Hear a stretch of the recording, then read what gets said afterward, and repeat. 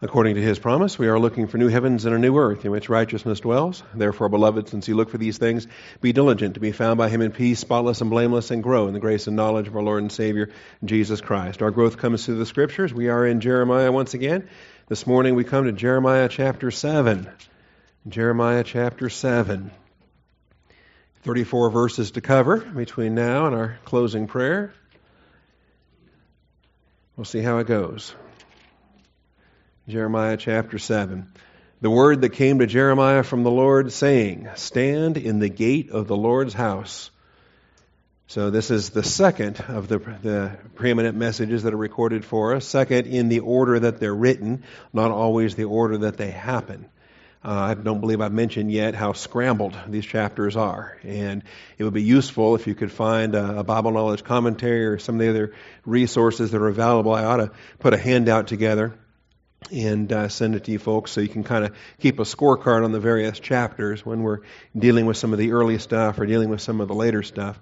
But here is a message that he is to deliver not inside the temple, but in the gate. In the gate, standing in the door. In other words, blocking everybody's way.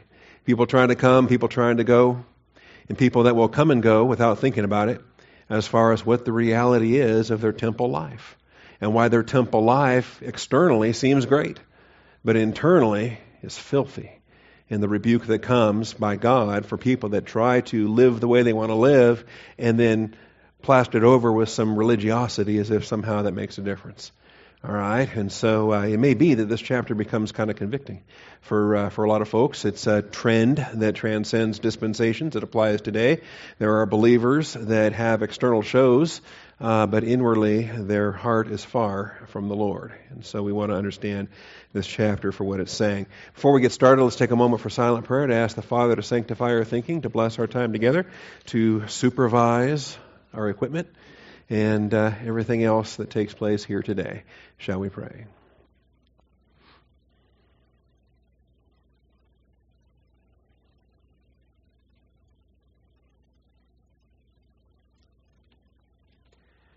Almighty Father, we do thank you for the truth of your word and the blessing that it is ours to assemble together.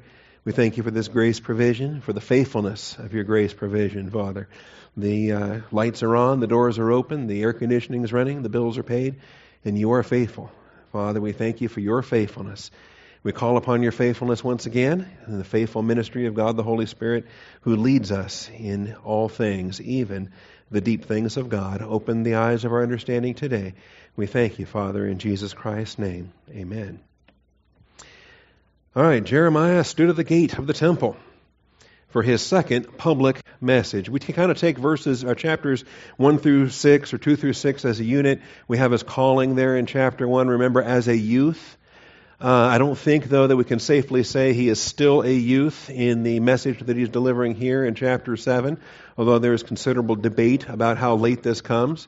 I think as we see the nature of the destruction and the point by which they have passed the point of no return, I suspect this chapter comes later. I suspect this chapter comes after the death of Josiah, in which case we're dealing with the final wicked kings of Judah between 609 and 586 BC, and some of the issues that happen there.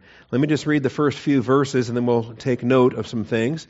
The word of the Lord that came to Jeremiah from the Lord, saying, Stand in the gate of the Lord's house and proclaim there this word, and say, Hear the word of the Lord, all you of Judah who enter by these gates to worship the Lord.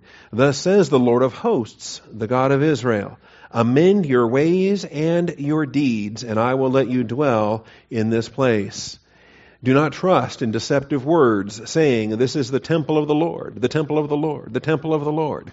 All right? For you, if you truly amend your ways and your deeds, if you truly practice justice between a man and his neighbor, if you do not oppress the alien, the orphan, or the widow, and do not shed innocent blood in this place, nor walk after other gods to your own ruin, then I will let you dwell in this place, in the land that I gave your fathers forever and ever. So we'll stop the context there because there appears to be an if message. And this if message has to be legitimate or God's a liar. That if they repent, if they amend their ways and their deeds, Different aspects, we'll have to discuss that. As if they amend their ways and their deeds, then he will relent of the calamity that has been foretold. All right? Now the problem is, of course, is God has already foretold the calamity and told them that there's no avoiding it. And so is he a liar then for saying, if you amend your ways, I will relent? Having already said, I'm not going to relent. All right? No, both are absolutely true because God is not a liar, that if they do amend their ways, he will relent. But in his foreknowledge, of course, he knows they will not amend their ways or their deeds, and they are headed for destruction when Nebuchadnezzar brings the southern kingdom to an end. I do find it interesting here, though, that we have these if statements. Amend your ways and your deeds. Notice, they are not the same thing. All right? And I think there tends to be an over-attention focused on the deeds. Right? People turn to Galatians 5, like we're dealing with this morning, and they want to look at those lists. They want to see the deeds of the flesh, which are evident. There's a list of things there. And they want to see the fruit of the Spirit, and there's a list of things there. And folks are quick to look at lists of things and say, all right, I'm going to try to do as many of these as I can. I'm going to try to stay away from as many of these as I can. And like the Ten Commandments, I've never killed anybody, so I'm good there. They focus on the deeds, failing to identify the fact that the ways precede the deeds, all right? And it's the ways, the routes, the course of life, the mindset. As God says, my ways are not your ways, nor are my thoughts your thoughts. And so it's the ways that have to be amended first. The mindsets we get into, the mode of thinking that we surrender to, that precedes our actions. Both have to be amended. And I hope that we can identify that as well. So both verse 3 and verse 5 speak to this, that ways and deeds are not the same thing.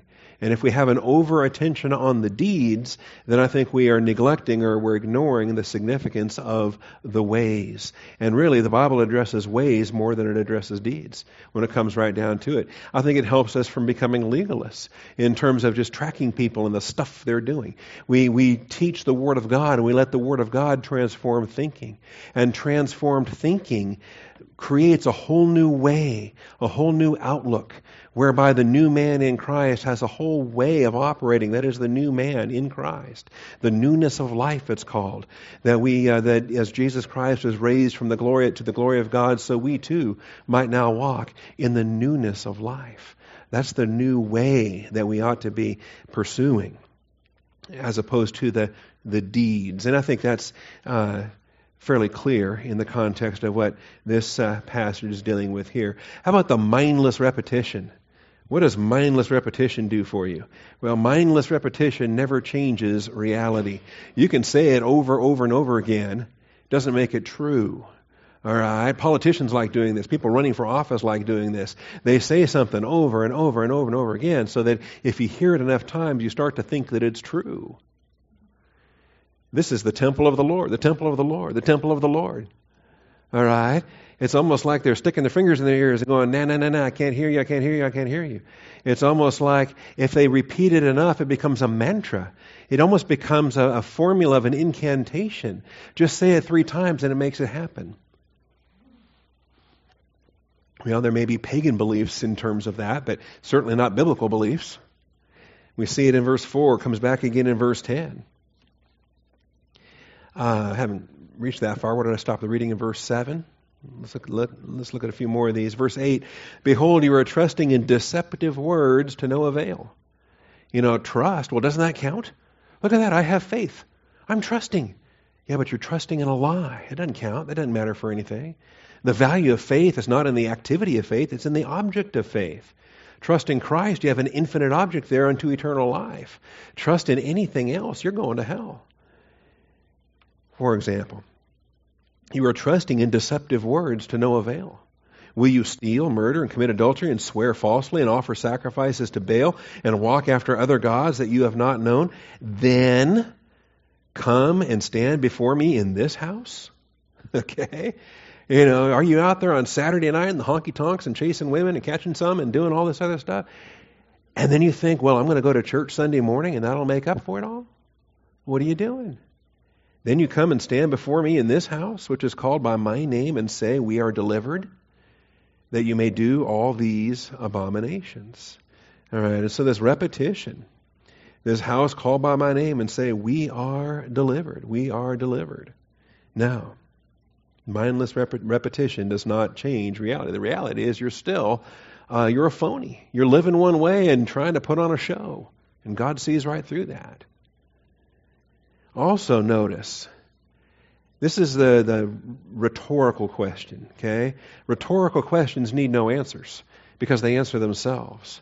The answers are self-evident. They're obvious for everyone that's not delusional to deny it.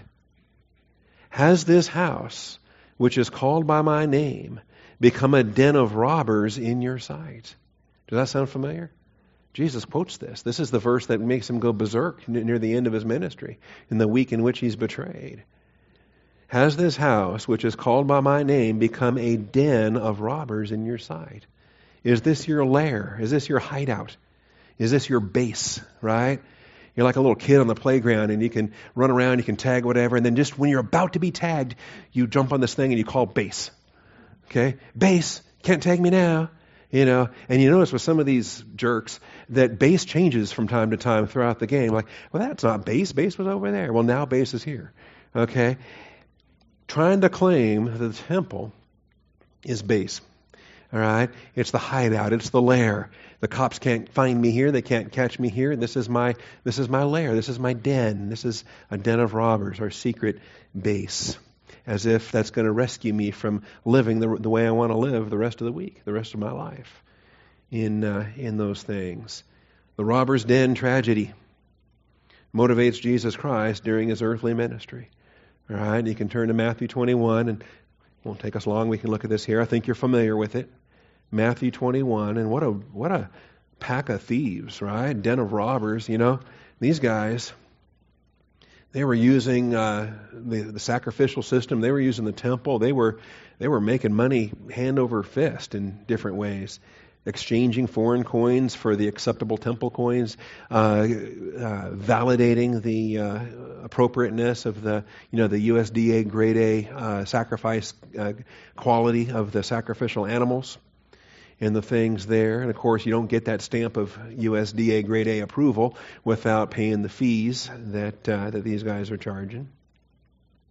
Matthew 21:13, verse 12, Jesus entered the temple and drove out all those who were buying and selling in the temple and overturning the tables of the money changers and the seats of those who were selling the doves. And he said to them, it is written, my house shall be called a house of prayer, but you are making it a robber's den. First half of that verse comes from Isaiah, the second half from Jeremiah. How about that? You think it's useful to do a Isaiah and Jeremiah tandem from time to time? I think this study is going to be a blessing for our congregation in many, many ways. But clearly, the Father's worship is significant to the Father. When he's speaking to that woman at the well in John chapter 4, he talks about neither in this mountain nor in Jerusalem will you worship the Father. For those who worship must worship in spirit and in truth. And what does he say? For such are those that the Father seeks to be his worshipers. The seeking of worshipers is a paterological function. God the Father himself does that. He doesn't delegate that to the Son or to the Holy Spirit. It is the Father who does that in John chapter 4. We need to learn from the things that the Father doesn't delegate to the Son or the Holy Spirit, the things the Father himself reserves for his own paterological function. See, and worship is huge. That's why Jesus, whose sole motivation was the glory of the Father, he sees this worship just bastardized in the money changers and the things that were happening there. And Jeremiah hits them hard. They've turned it into a den of robbers. And then there's Shiloh. We have Shiloh here in verses 12 through 15. But go now to my place which was in Shiloh. You think you have safety here? Take a tour, all right? Get one of those Holy Land tours. Oh, they're already in the Holy Land. He says, go to Shiloh, all right? Which is north of where they are, and the armies are coming from the north, and it might be a fast trip. He says, go now to my place which was in Shiloh, where I made my name dwell at the first, and see what I did to it, because of the wickedness of my people Israel. This gets significant because this deals with Jeremiah's own family tree. This deals with a particular branch of the priesthood, Eli and his descendants, a particular segment of that priesthood that descends through the years down to the priests of Anathoth, down to Jeremiah himself. A line of priests that's banned from ever serving in the priesthood ever again. And it all happened at Shiloh. And because you have done these things, verse 13 declares the Lord, and I spoke to you, rising up early and speaking, but you did not hear. And I called to you, but you did not answer. Do you see? God goes the extra mile.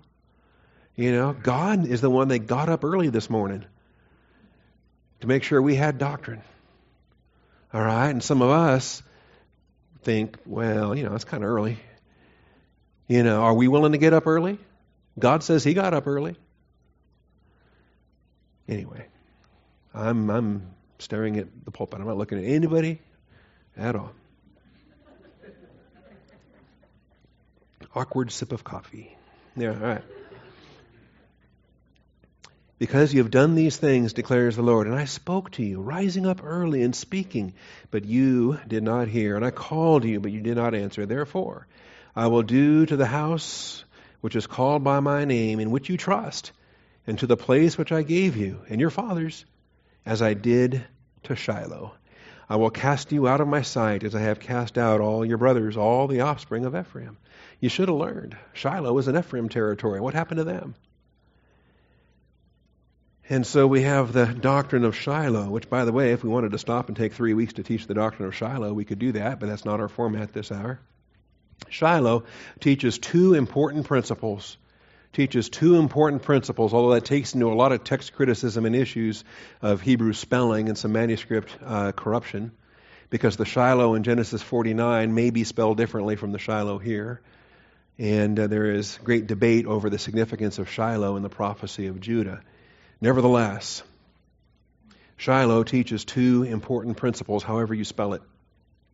There is the Shiloh in which the temple, in which the ark was captured. And if you want to go back to 1 Samuel 4, you can see it. The ark was captured, the Philistines. In fact, it's worth our time. Shiloh's defeat by the Philistines and the capture of the ark. And the insanity whereby they thought, hey, we can't lose if we let the ark go in front of us to battle. They tried to follow an artificial mechanism that seemed to work for Joshua, so let's try it. Okay? And they lost. And not only did they lose, they lost the ark itself. It was captured and taken to one of the Philistine cities. And that leads to another story that I love to read about and makes me laugh every time. 1 Samuel 4, though, without getting too lost in this. 1 Samuel 4, verses 10 and 11. And so here's where they're trying to figure things out. And here's Ebenezer. They come out, they camp beside Ebenezer. Now that doctrine right there, the doctrine of Ebenezer, should have prompted their repentance so they wouldn't have to suffer this defeat at Shiloh, but they didn't. And they concluded, the Lord has defeated us before the Philistines in verse 3. Here's an idea. Let's not inquire of the Lord and repent and ask Him what we should do. Let's just come up with a different idea and try to solve it ourselves.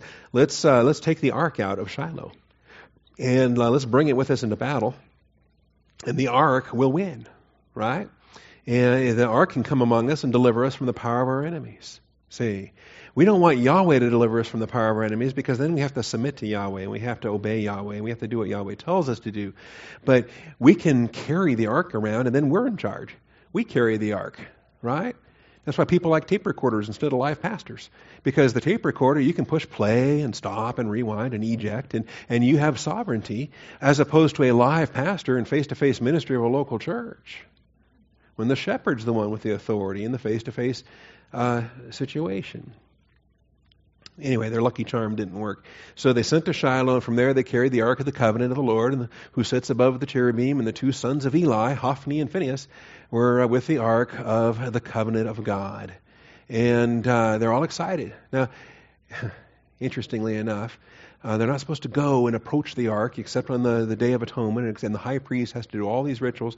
They didn't do any of this. They just went and grabbed the ark and said, hey, let's take it into battle. And a great shout. And the Philistines heard the noise of the shout, and they said, what does the noise of this great shout mean in the camp of the Hebrews? And they understood the ark had come into the camp, and then they were afraid, because they said, Elohim has come into the camp. They had a greater fear of Elohim than Israel had a fear of Yahweh. Elohim has come into the camp, and they said, woe to us, nothing like this has happened before. And we heard what happened to the Egyptians and all the plagues and all that. And so this is when they have their stand like men or die kind of moment, and the Philistines decided to take courage and stand like a man. And they went out and they fought, and they won. All right, the Philistines fought, and Israel was defeated, and every man fled to his tent, and the slaughter was very great, for there fell of Israel 30,000 foot soldiers. And the ark of God was taken, and the two sons of Eli, Hophni and Phinehas, died. All right, they died. And this is the issue here. And anyway, then there's a remnant that comes, and Eli hears the news, and he's sitting there, and he's going to fall off his horse. Verse 18, when the mention of the ark of God, he fell of the seat backward beside the gate, and his neck was broken, and he died, for he was old and heavy. Thus he judged Israel 40 years. All right, anyway, Phinehas' wife was pregnant, and this is the birth of Ichabod. Okay, no glory. Anyway, a commentary on this comes in Psalm 78, which I'll grab on my way back to Jeremiah now. Psalm 78 and verse 60. Wow, again, larger context. Rebellion against the Most High God, not keeping His testimony, provoking Him with their high places, arousing His jealousy with their graven images. When God heard, He was filled with wrath and greatly abhorred Israel, so that He abandoned the dwelling place at Shiloh, the tent which He had pitched among men. Now the record in 1 Samuel doesn't quite go into all that detail, but the traditions are, and we never see Shiloh again after that chapter, that the follow-up was after they took the ark and they captured the ark and took it back to their city, Ashdod I think it was, they put it in the temple of Dagon, that they then returned and they plundered Shiloh. The place was devastated. And I think verse 60 bears that out. He abandoned the dwelling place at Shiloh, the tent which he had pitched among men. Now eventually they'll get the ark back. In fact, the Philistines are cursed, and they're very happy to return the ark, and David will be instrumental in some of that. But anyway, there's an issue there. But in addition to that principle, so there's the first of our Shiloh principles. The first of the Shiloh principle is where God dwells is significant, but it's not your get-out-of-jail-free card and live however you want to live. It is significant because it is the place of His glory, the place of His holiness, and you and I better, that is humanity better, have the appropriate reverence in the face of God's holiness, whether it's Shiloh or the Holy of Holies in Jerusalem or wherever it might be. How about within each one of us, since we're the temple of God? How about having a church age application? Shiloh ought to teach us the significance of the Holy Spirit, the temple of the Holy Spirit that is our bodies. And if we don't learn the Shiloh lesson, I think we could be in for some Philistine judgment. But then there's a second blessing if you ever want to study Shiloh. Not just Shiloh's destruction, but also Shiloh's promise. The very first reference of Shiloh in all the Bible comes in Genesis 49, and it comes as a prophecy for Judah. And when you study the Abrahamic covenant and you study how it's reconfirmed to Isaac and it's reconfirmed to Jacob, you know that God is the God of Abraham, Isaac, and Jacob. That is Israel. Jacob is renamed Israel. And so Yahweh Elohim becomes the Lord God of Israel. He has to be the God of Israel because He's the God of Abraham, Isaac, and Jacob. Jacob is renamed Israel, and there we have it. Now, in the descendants of Israel are 12 tribes. They're all co-equal. They all have every aspect of the Abrahamic covenant that every other one has. There is no tribe that has more of the Abrahamic covenant than any other tribe. All right? But Judah is pinpointed, and this prophecy comes in in Genesis 49, that the scepter will not depart from Judah until Shiloh comes. until Shiloh comes. And there's a significance there to that name. It's a messianic promise, the one to whom it belongs, the one to whom it is due. All right? And so Shiloh speaks of the promise of the coming Messiah, who will not only be a redeemer and a deliverer, but also the one who holds the scepter. All right? So Judah, it doesn't have any more of the Abrahamic covenant, but within the Abrahamic covenant, it has the sovereignty over the other tribes. The Messiah will be born from Judah. Later on, we're told it's the line of David, a very obscure branch of Judah, from a clan that was too small to even be counted as a clan. All right, and from a family that had a lot of sons, but a family within that clan that was so small it wasn't even registered among the clans of Judah. See, and then picking the youngest of all those sons anyway. You talk about an obscure king. Picking out David was a matchless act of grace on the Lord's part. So Shiloh's promise when Jesus establishes the kingdom, and you have Genesis 49:10 and Ezekiel 21:27, by the way, which also speaks to, I think, the grammatical construction that connects Shiloh to Jesus. That is the one to whom it does belong, the one to whom it is due. All right? God has a plan, and that plan is centered on Jesus Christ. It's not centered on Satan. It's not centered on us. Satan can issue his I wills and vow to sit on a seat. And God says, you are not the one to whom that seat belongs. All right? And we do the same thing. We pronounce our I wills, and God says, you are not the one to whom that glory belongs. The glory belongs to Jesus Christ. So there's a whole realm of doctrine there that we don't have time to get into today. Let's look at verses 16 through 20. Verses 16 through 20. Here is God commanding Jeremiah to quit going to prayer meeting. All right? And has God ever commanded you to do that? Nah, me either. All right. As for you, do not pray for this people. Stop praying for this people. And your intercessory prayer ministry for this people. This is why I say I think at this point they've crossed the line.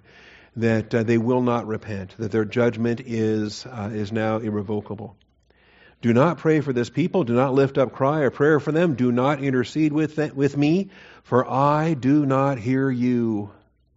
And it's not because God doesn't love Jeremiah or God doesn't love them. It's because He's not going to listen to any more of those prayers on behalf of Judah. He's heard everything there is to hear. There's nothing left to hear except their repentance, and that's not happening. He says, do you not see what they are doing in the cities of Judah and in the streets of Jerusalem? Look what they're doing. They are so steeped in their idolatry, they've turned it into a family business. They are so steeped in idolatry. Notice, the children gather wood, and the fathers kindle the fire, and the women knead dough to make cakes for the Queen of Heaven. Everybody is all involved in this, from the little kids to the wives to the dads. It's a home business at this point, and the whole family is taking part in the idolatry. These cakes for the Queen of Heaven. All right? And study those sometime and find out what these are about. Okay? Supposedly aphrodisiac type properties, and supposedly they were, cookie cutter shaped into pornography and involved in the eating of these things, along with the promiscuity of that. For they pour out drink offerings to other gods in order to spite me.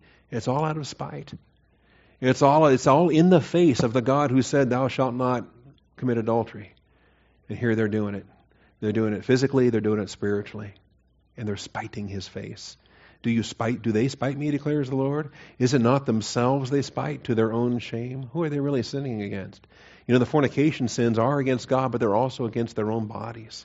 They reap destruction in their flesh for the fornication sins, to their own shame. Therefore, thus says the Lord God, behold, my anger and my wrath, that's two different things, will be poured out on this place. On this place. You mean the geography suffers? The land is defiled? Yes, it is. Yes, it does. On this place. On man and on beast. What do the animals do? Animals are under human sovereignty. And when humanity defiles themselves and defiles their land, The dominion of man likewise suffers. On the trees of the field, on the fruit of the ground, it will burn and not be quenched. God's wrath is on the environment. If you want to be a biblical environmentalist, it requires godliness in the sight of God. It requires diligence, obedience before the Word of God. You can be the biggest environmentalist on the planet by obeying Scripture as a steward of God's earth and watch God's blessing upon a land as a consequence of believers that are salt and light in their community. And there you have it. Of course, try explaining that to Greenpeace, all right? That's not an easy sell for them, as they don't have the capacity to identify things of truth. Jeremiah is banned from intercessory prayer. Now, this is remarkable. This is a thou shalt not pray for these people kind of message. That's hard. Tell a prophet not to pray for his people. Tell a pastor not to pray for his flock. Tell a parent not to pray for his child. See, that's hard to do. I find it interesting. The Lord has to repeatedly issue this command to Jeremiah, likely because I think Jeremiah kept defying it. Why does he tell him this in chapter 7? Well, guess what? He's going to tell him again in chapter 11. Well, what happened in the meantime? Between chapter 7 and chapter 11. I think Jeremiah got busy praying again for Judah. God says, quit praying for my people. And then Jeremiah started praying again. Maybe he quit for a week or quit for a month or whatever. And then he started praying again. And God had to tell him a second time. In chapter 11 and verse 14, tells him a second time. He says, therefore, do not pray for this people, nor lift up a cry or prayer for them, for I will not listen when they call to me because of their disaster. He says, stop doing it. I'm not going to listen. And again in chapter 14, verses 11 and 12. The Lord said to me, do not pray for the welfare of this people. When they fast, I'm not going to listen to their cry. And when they offer burnt offering and grain offering, I'm not going to accept them. Rather, I'm going to make an end of them by the sword, famine, and pestilence. Gruesome in 586 BC. The Lord had to repeatedly issue this command, I believe, likely, because Jeremiah defied the Lord and kept praying for his people anyway. Read between the lines a little bit and you see some things. Perhaps we have a clue here in Jeremiah 18 and verse 20. Well, verses 19 and 20. Interestingly enough, they're going to attack Jeremiah. In verse 18, then they said, come, let us devise plans against Jeremiah. Now, he's already been told 3 times not to pray for him, and now they've got a conspiracy to attack him. So what would you do? Well, leave town and quit being a prophet and go retire somewhere. Get on a boat for Tarshish. Try that. That worked for Jonah. No. Instead, he prays for these people. He was told 3 times not to pray for. So you love your enemies and pray for those who persecute you. And so in verse 19, do give heed to me, O Lord, and listen to what my opponents are saying. Should good be repaid with evil? For they have dug a pit for me. Remember how I stood before you to speak good on their behalf, so as to turn away your wrath from them. And this is looking back to previous occasions. I think previous occasions when he was told, don't pray for these people. But he stood and interceded anyway. It's like with Moses when God told Moses, stand back, I'm going to blast these people. And Moses says, no, Lord, you can't do that. They're your people. They're called by your name. I believe Jeremiah faced a very similar test here in this regard. Remember how I stood before you to speak good on their behalf. I'm not sure I could have thought of anything, but he did. He did. So as to turn away your wrath from them. Therefore give their children over to famine and deliver them up to the power of the sword. Let their wives, this is the Lord now speaking, let their wives become childless and widowed. Let their men also be smitten to death, their young men struck down by the sword in battle. Anyway, so there's a break there between 20 and 21, between what Jeremiah says and what the Lord, how the Lord answers. All right? We'll be there before you know it, 11 weeks from now. Banned from this intercessory prayer ministry. It is interesting, in the Old Testament, certain men of faith had powerful effects in their intercessory prayer. It is extraordinary. We're going to notice in chapter 15, about 8 weeks from now, that Moses and Samuel in particular were heroes of prayer, powerful men of prayer that interceded for their nation. And even if the two of them would be back in Israel, and if they were to join Jeremiah, it wouldn't help in saving the city. Jeremiah 15:1. The Lord said to me, even though Moses and Samuel were to stand before me, my heart would not be with this people. Send them away from my presence and let them go. Let them go. One of the hardest things to do, with a child or a church member, or anyone that knows the truth and they're insistent upon their will be done. What can you do? You can't force them to make the right choices. Do you let them go? God does. In His grace, but He also brings them back. There's a grace provision there too. But I think this reference here to Moses and Samuel, you talk about a hall of fame.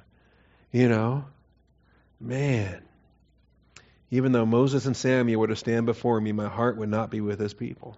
So there's a tandem there of two great prayer warriors, prophets to the nation of Israel, Jewish prophets to the nation of Israel, that were tremendous prayer intercessors in their day and age. And yet, the two of them couldn't save Jerusalem in 586 BC. Similar emphasis that's made in Ezekiel 14. Now we go to Ezekiel, we're talking about a prophet who is now in Babylon living in the captivity. And the examples he's given have more of a Gentile focus than a Jewish focus. Nevertheless, so it's not Moses and Samuel. You'll notice, though, a similar concept. Ezekiel 14:14. Even though these three men, Noah, Daniel, and Job, were in its midst. Here's a hall of fame for you. Even if these three men, and think about Noah and Job were both Gentiles, and Daniel, even though he was Jewish, ministered to Gentile kings. Even though these three men, Noah, Daniel, and Job, were in its midst, by their own righteousness they could only deliver themselves, declares the Lord God. 10 righteous could have saved Sodom. 3 righteous, even if it was these 3, would not have saved Jerusalem. Even 1 righteous. Jeremiah had to walk through and find 1 righteous guy. Couldn't do it. Even though these 3 men, Noah, Daniel, and Job, down to verse 20 of the same chapter, even though Noah, Daniel, and Job were in its midst, as I live, declares the Lord God, they could not deliver either their sons or their daughter. They would deliver only themselves by their righteousness. I'm starting to suspect that Ham, Shem, and Japheth, they weren't the reason why God delivered them through the flood. But it was Noah. Noah delivered himself, and he delivered his 3 sons, and he delivered his 3 daughters-in-law through the flood.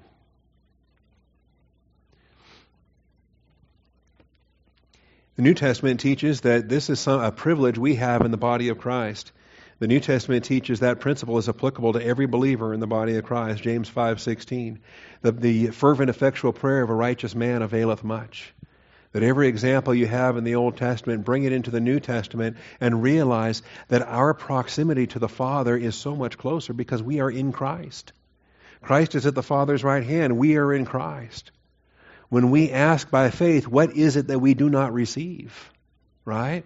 Elijah was a man with a spirit like ours, and he prayed and it stopped raining for 3 years.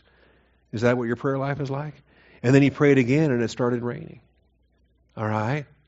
Are we willing to pray in the plan of God, not only in agreement with the divine discipline upon our nation, but also staying faithful throughout that time for when it comes time to put the rain back on again?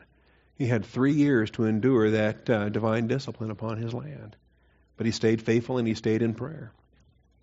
Anyway, the pattern in James 5:16 is that's how our prayer life is supposed to be like. You and I together in the body of Christ, in the local church, under the leadership of our elders, there in James chapter 5. I find that to be extraordinary as well. All right, goodness. How fast does the time go on Sunday mornings? James 5, let me just grab this really quickly. Because in a lot of cases, I think people abuse James 5, particularly when it comes to sickness and healing and different things. It's not a medical chapter, it's a prayer chapter, and it just happens to include a health test. a health test that's actually the consequences of a sin issue.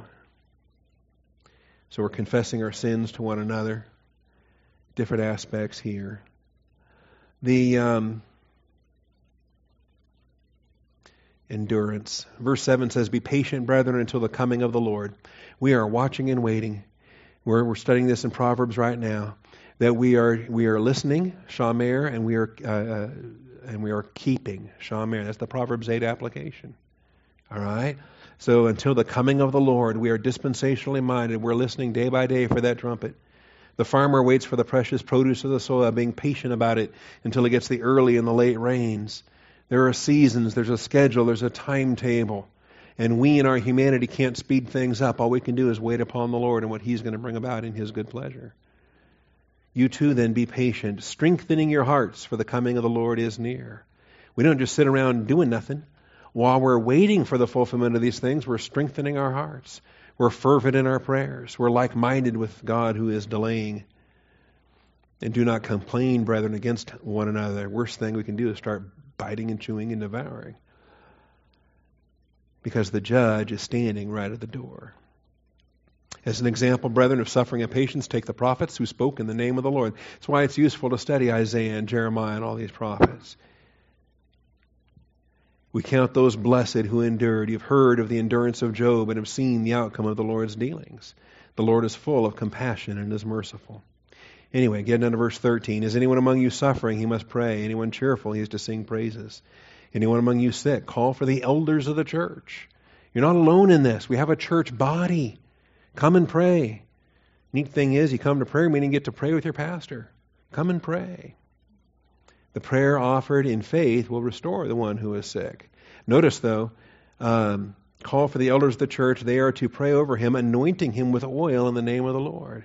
See, the healing value of oils, essential oils. There's, don't ignore the medical procedures, but in addition to the medical procedures, then take it in as a matter of prayer. Because the prayer offered in faith will restore the one who is sick. And if he has committed sins, they will be forgiven from him. See, because the sickness could be a medical issue. The sickness could be a sin issue. Your pharmacy won't give you a pill for that. All right? But prayer and repentance in the Word of God will cleanse you from such unrighteousness. So therefore, confess your sins to one another, pray for one another so that you may be healed. The effective prayer of a righteous man can accomplish much. Elijah was a man with a nature like ours, and he prayed earnestly. Now notice, a nature like ours, but none of the divine assets we have as believers in the church age. So if he could do it in his stewardship, think of what we can do in our stewardship. And so that's the example there for our prayers. Verses 21 through 26. Ritual is not reality. And missing that point forsakes the blessings of both. Missing that point forsakes the blessings of both. They completely missed the point when it came to the ritual they were given in Mosaic law.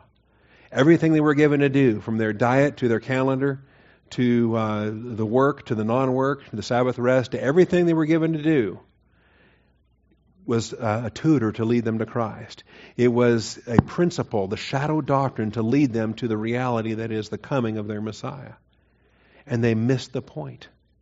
As a nation, obviously the remnants, and there were a few here and there, but as a nation, their Christ came and they crucified him. Ritual is not reality, and missing that point forsakes the blessings of both. You lose sight of the reality, and you get mindlessly involved in a religion and forget why you're doing it. And so what's the point in that?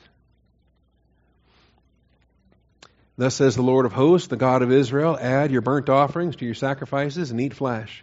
Go ahead, just double up on your sacrifices. Do a second one today. It's not going to help you any.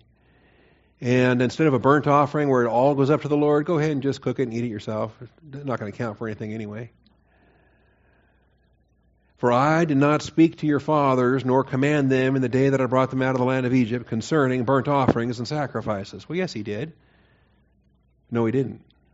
He did, but he didn't. Because when he did speak to them concerning sacrifices, it was shadow doctrine speaking to a reality.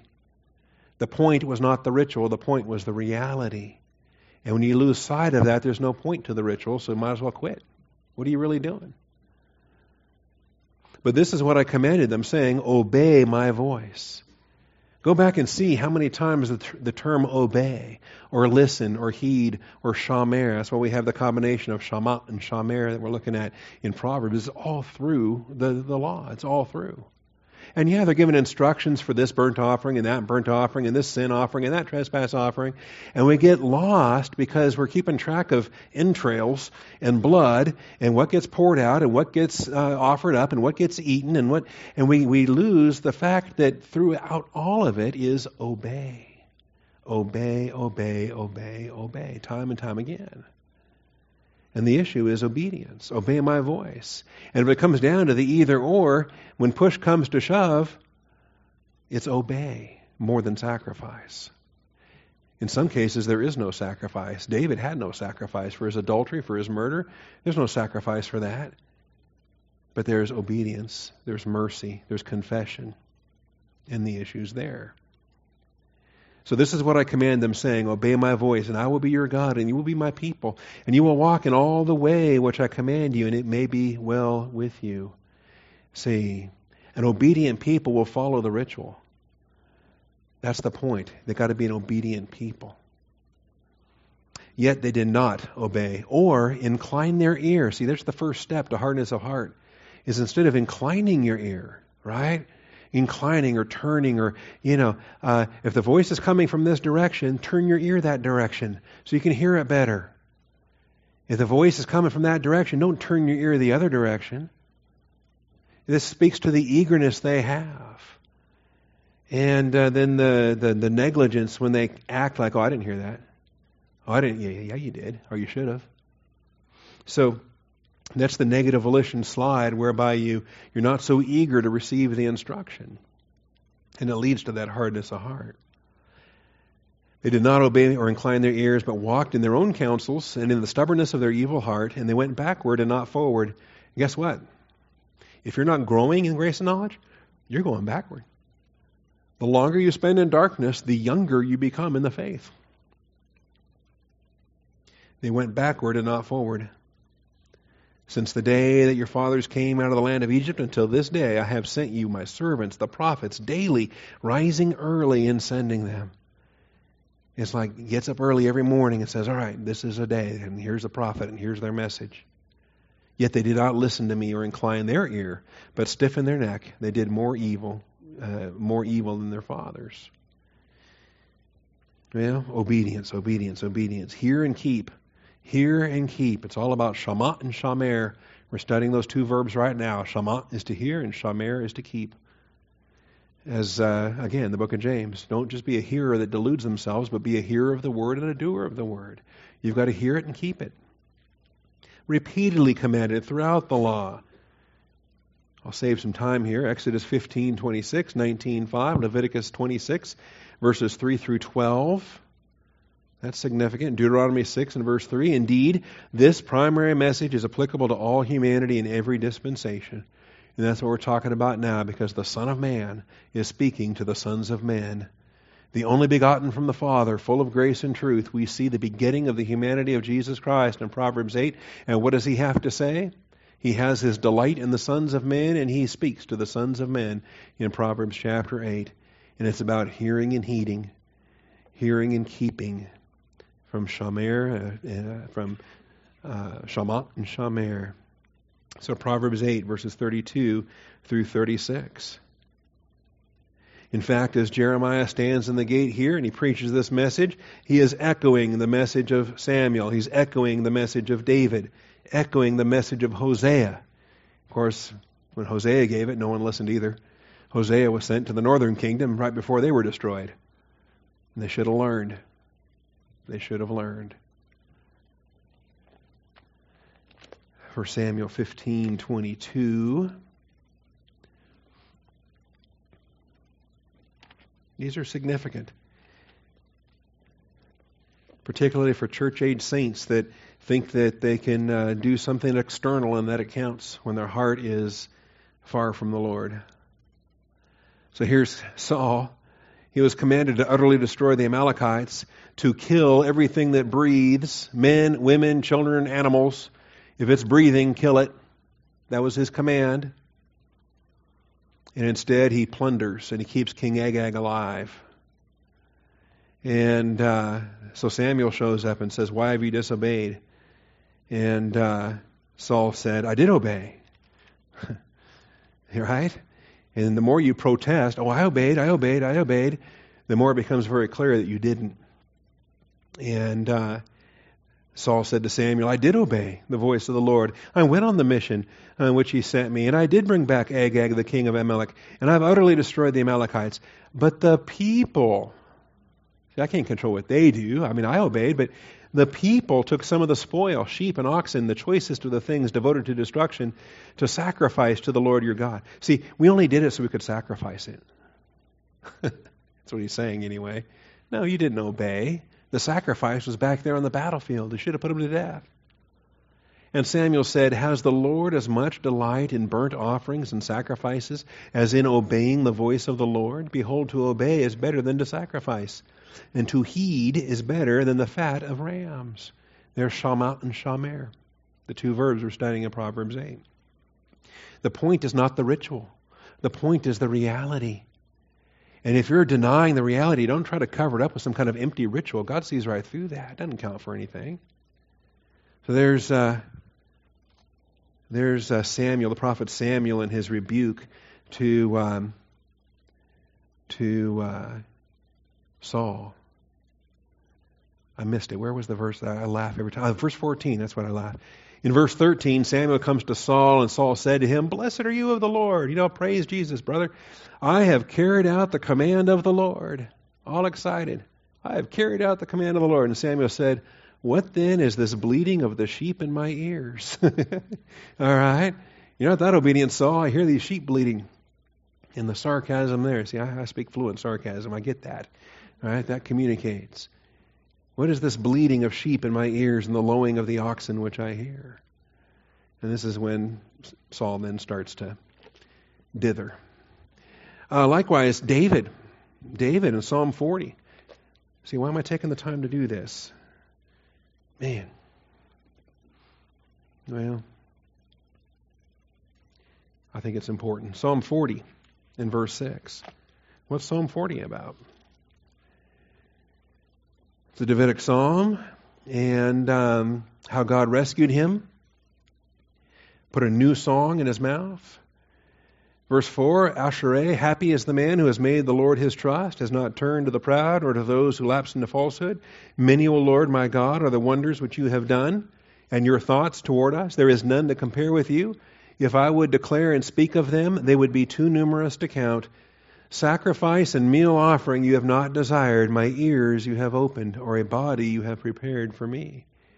Burnt offering and sin offering you have not required. Then I said, Behold, I come. In the scroll of the book it is written of me. I delight to do your will, O my God. Your law is within my heart. David not only speaks of himself, but he speaks prophetically of Jesus Christ. And this is what gets quoted in the book of Hebrews so many times. It's about obedience, not sacrifice. Now, he came to be a sacrifice, but he wouldn't have qualified to be that sacrifice if he was not obedient. He was the obedient son, the son in whom I'm well pleased, qualified to be the sacrifice. Propitiation, was the Father satisfied by the sacrifice? Was he satisfied by the obedience? Okay. He came to do, behold, a body you have prepared for me.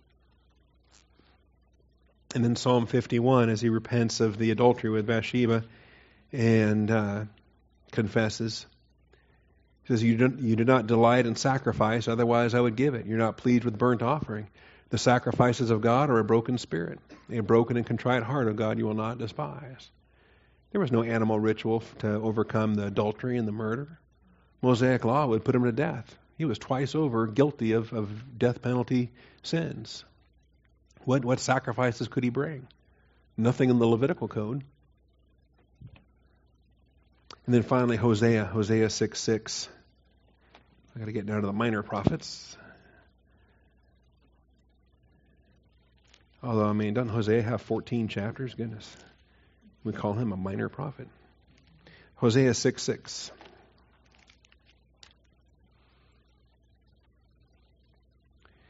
What am I going to do with you? Every parent says this. And here's the Lord saying this to Ephraim.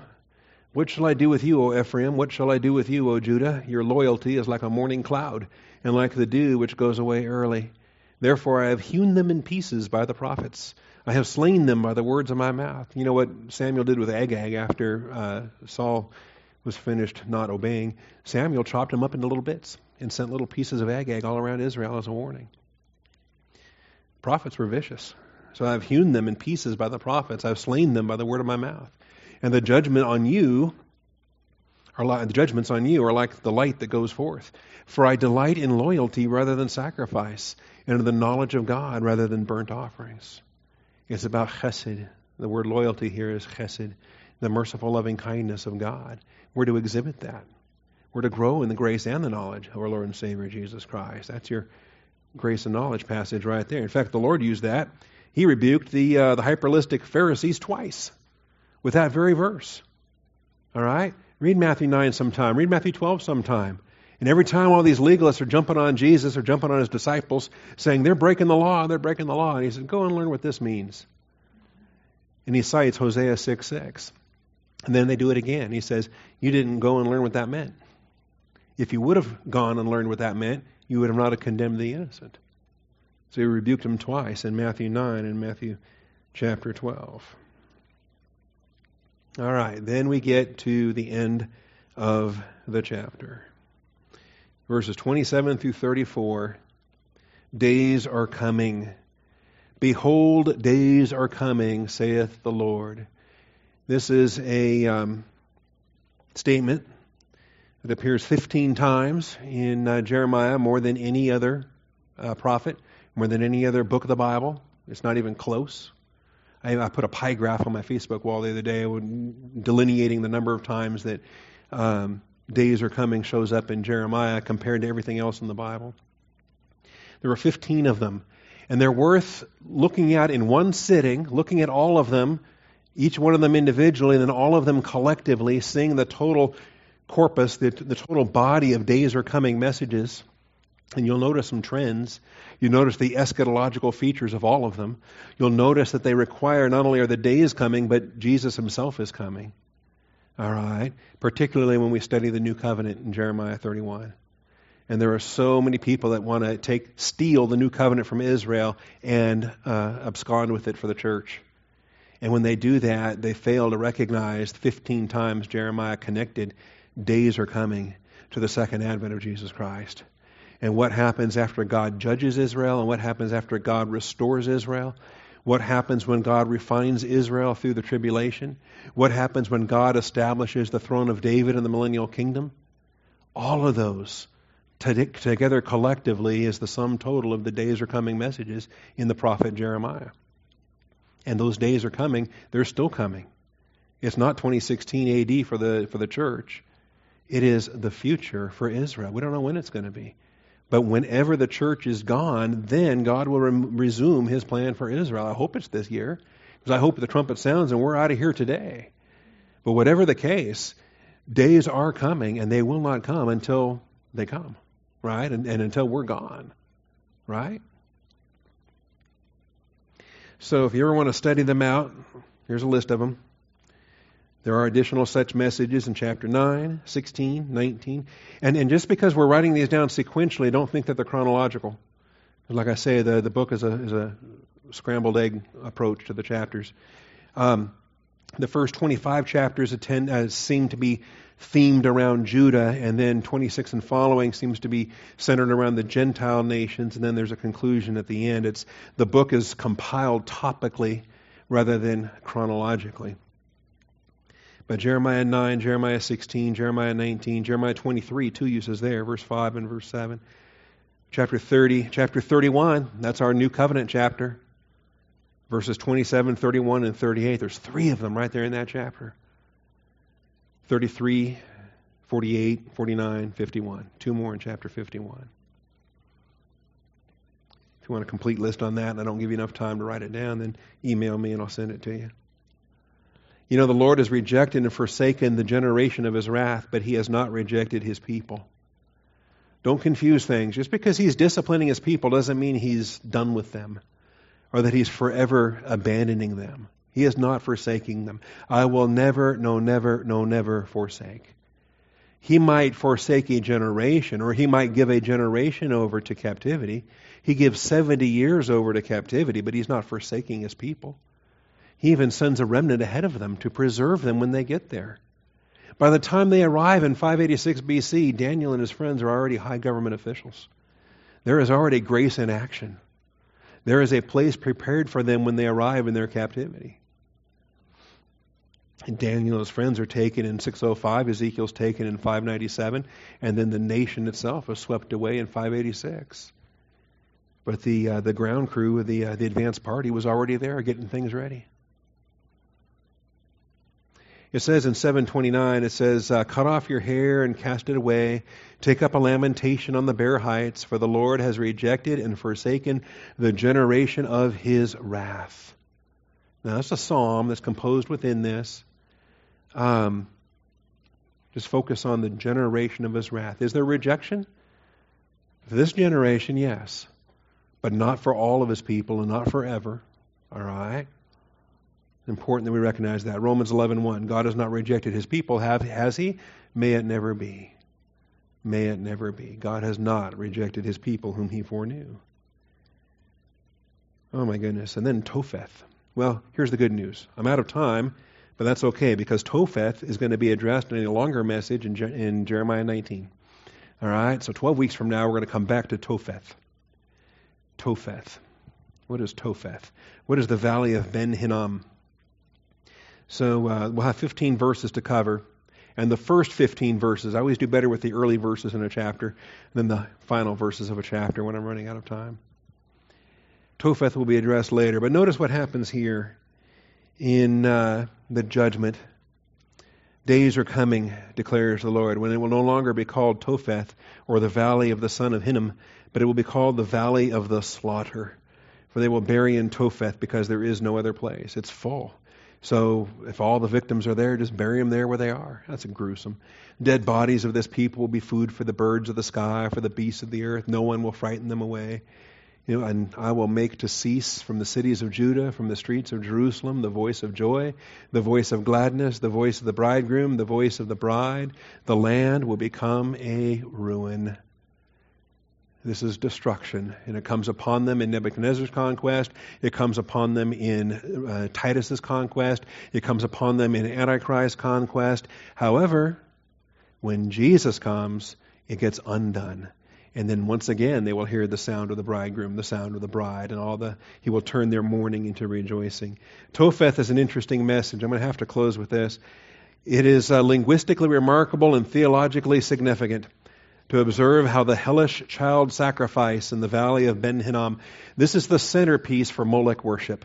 This is the geography where they would butcher their babies. They would offer up their children. Even King Manasseh did this. King Ahaz did this.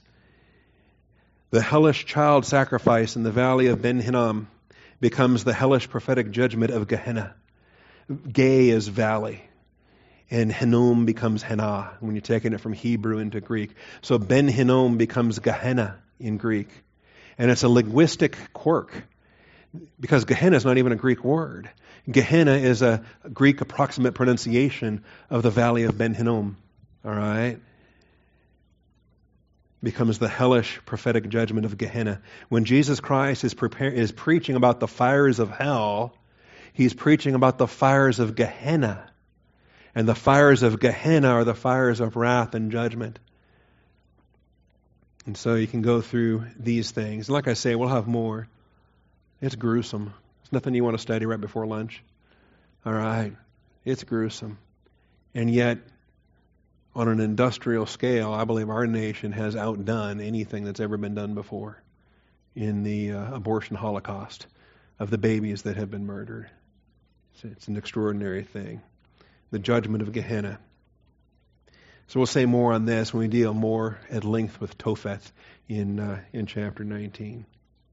Father, I thank you for your truth. I thank you for the prophet Jeremiah. I thank you for his faithfulness to preach the word in season and out of season, whether they wanted to listen to it or not, to stand in the very gates of the temple so that folks had to walk past him to get in or get out, and the convicting messages that he so faithfully preached.